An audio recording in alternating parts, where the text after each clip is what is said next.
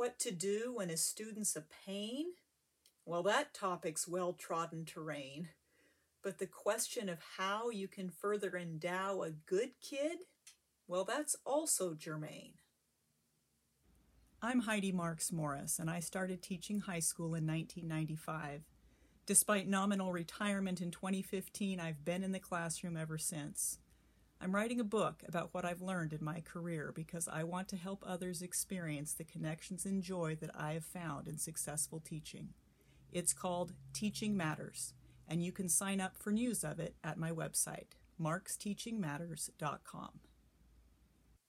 As we've welcomed students back into our classrooms and had in-person instruction again for the first time in more than a year, I've begun to reflect quite a bit on the dynamics that happen with student-to-student interaction and how that can feed or diminish the teacher's role. I want to talk today about good students and good kids and what each of them can contribute or detract from a classroom, and present teachers with the opportunity and some ideas of how to encourage and shape the contribution of those two types of kids. I am much more familiar with the good student from personal experience. I was a student to the core as I went through my K-12 education. I cared very deeply about earning every point, getting every test question right, being the best student in each of my classes. I remember specifically several different parent-teacher conferences where teachers would say things to my mom like, "Heidi is a good student, but I really wish she would participate more in class." And I clearly remember my smoldering resentment at their implication that I should be somehow shouldering their responsibility. Very clearly, I saw in my mind that it was the teacher's job to teach the class and the student's job to absorb that teaching, not to participate. Heavens forbid. I was terrified of the attention of my peers. I did not want to draw any attention to myself, and the suggestion that I was somehow expected or obligated to do just that in my pursuit of my education was anathema to me. Now, I didn't articulate that to any of my teachers, but oh, do I remember thinking that. Now that I am a teacher and I look out into my classroom and I see some of those good students, I have to smile wryly that my expectation is that they will participate in class and not sit there silently and invisibly while I try to carry on my task of teaching. No, my perspective is very different as a teacher. A good student sees very clearly his or her goal, which is their individual academic education. They want points, they want grades, they want to know the right answers, they want clarity, and sometimes they want to beat their other like-minded good students in competitions for best test score or most points earned or whatever the academic endeavor may be. Those can be very healthy and productive atmospheres to foster in a class. But they also have a dark side, especially in classes that are not filled with good students. In a nutshell, the good students in their single-minded crusade to succeed completely obscure the average and sub-average students who are not on a like-minded mission and whose goals may be just getting by, slipping through, making it from day to day, just don't rouse any attention from the teacher. And there are a lot of those students. Students who do not, for whatever reason, want to wave their hand in the air to answer questions, who are more than happy to let Jane and John know-it-all broadcast their intellect for everyone, and the other kids just sit back. It is really easy as a teacher to only see the kids with their hands in the air, and that is to the detriment of everyone. That is something I learned gradually and ruefully as I moved through my first several years of teaching experience. It is a far more important skill for a teacher to learn to temper the enthusiasm to participate of those waving their hands in the air kids and be able to encourage other students to take the risk to speak up. You want a class where everyone is choosing to trust and choosing to work.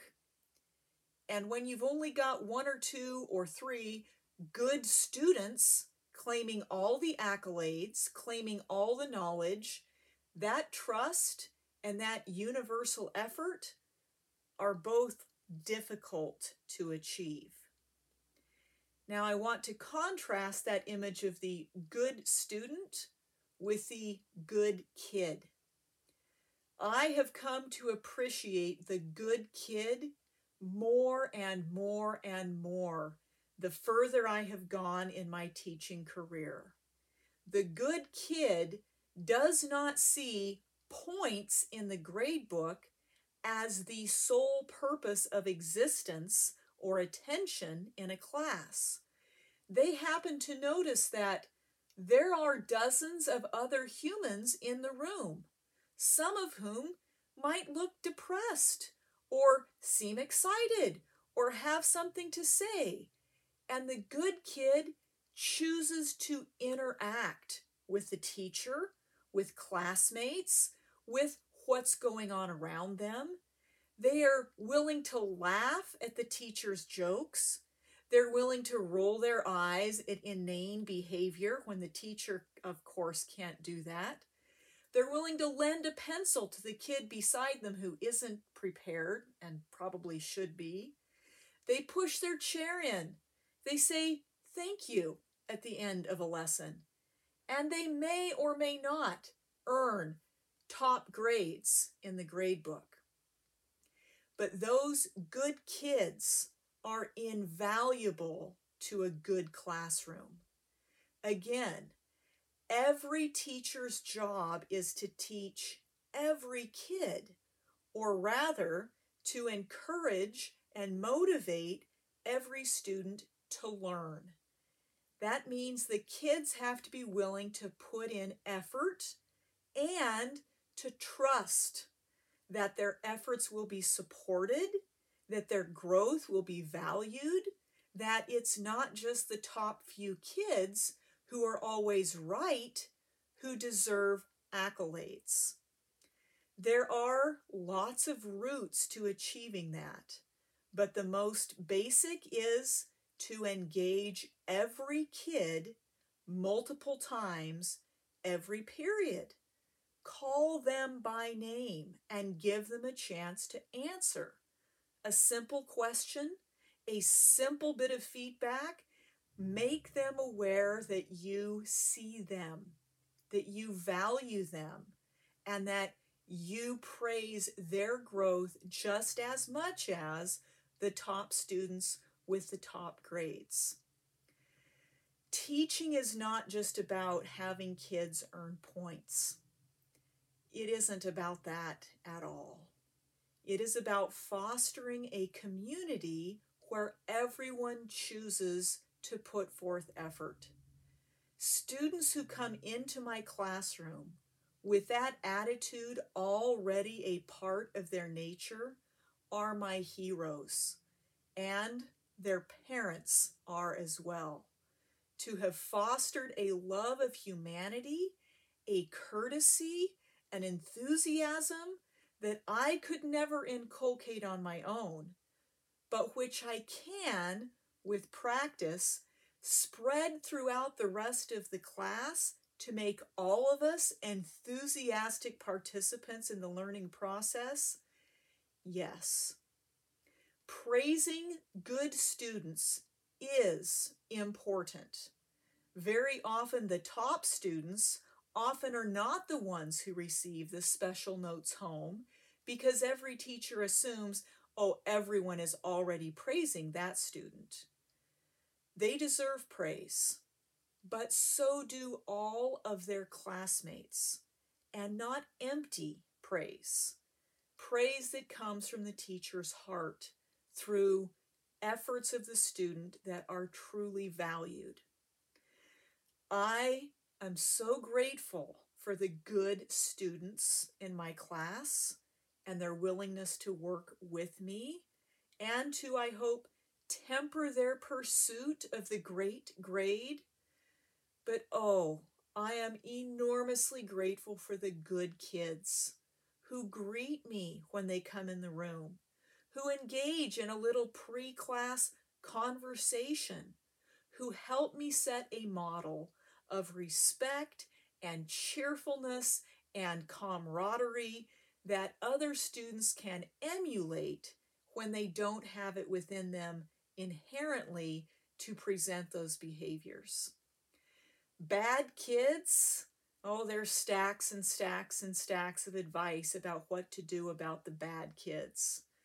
I've only met a very few bad kids in my career, but the good kids and the average kids who can be nurtured into being good kids deserve a lot more of our praise and attention and scholarly directed teacher behavior to bring their best to the forefront.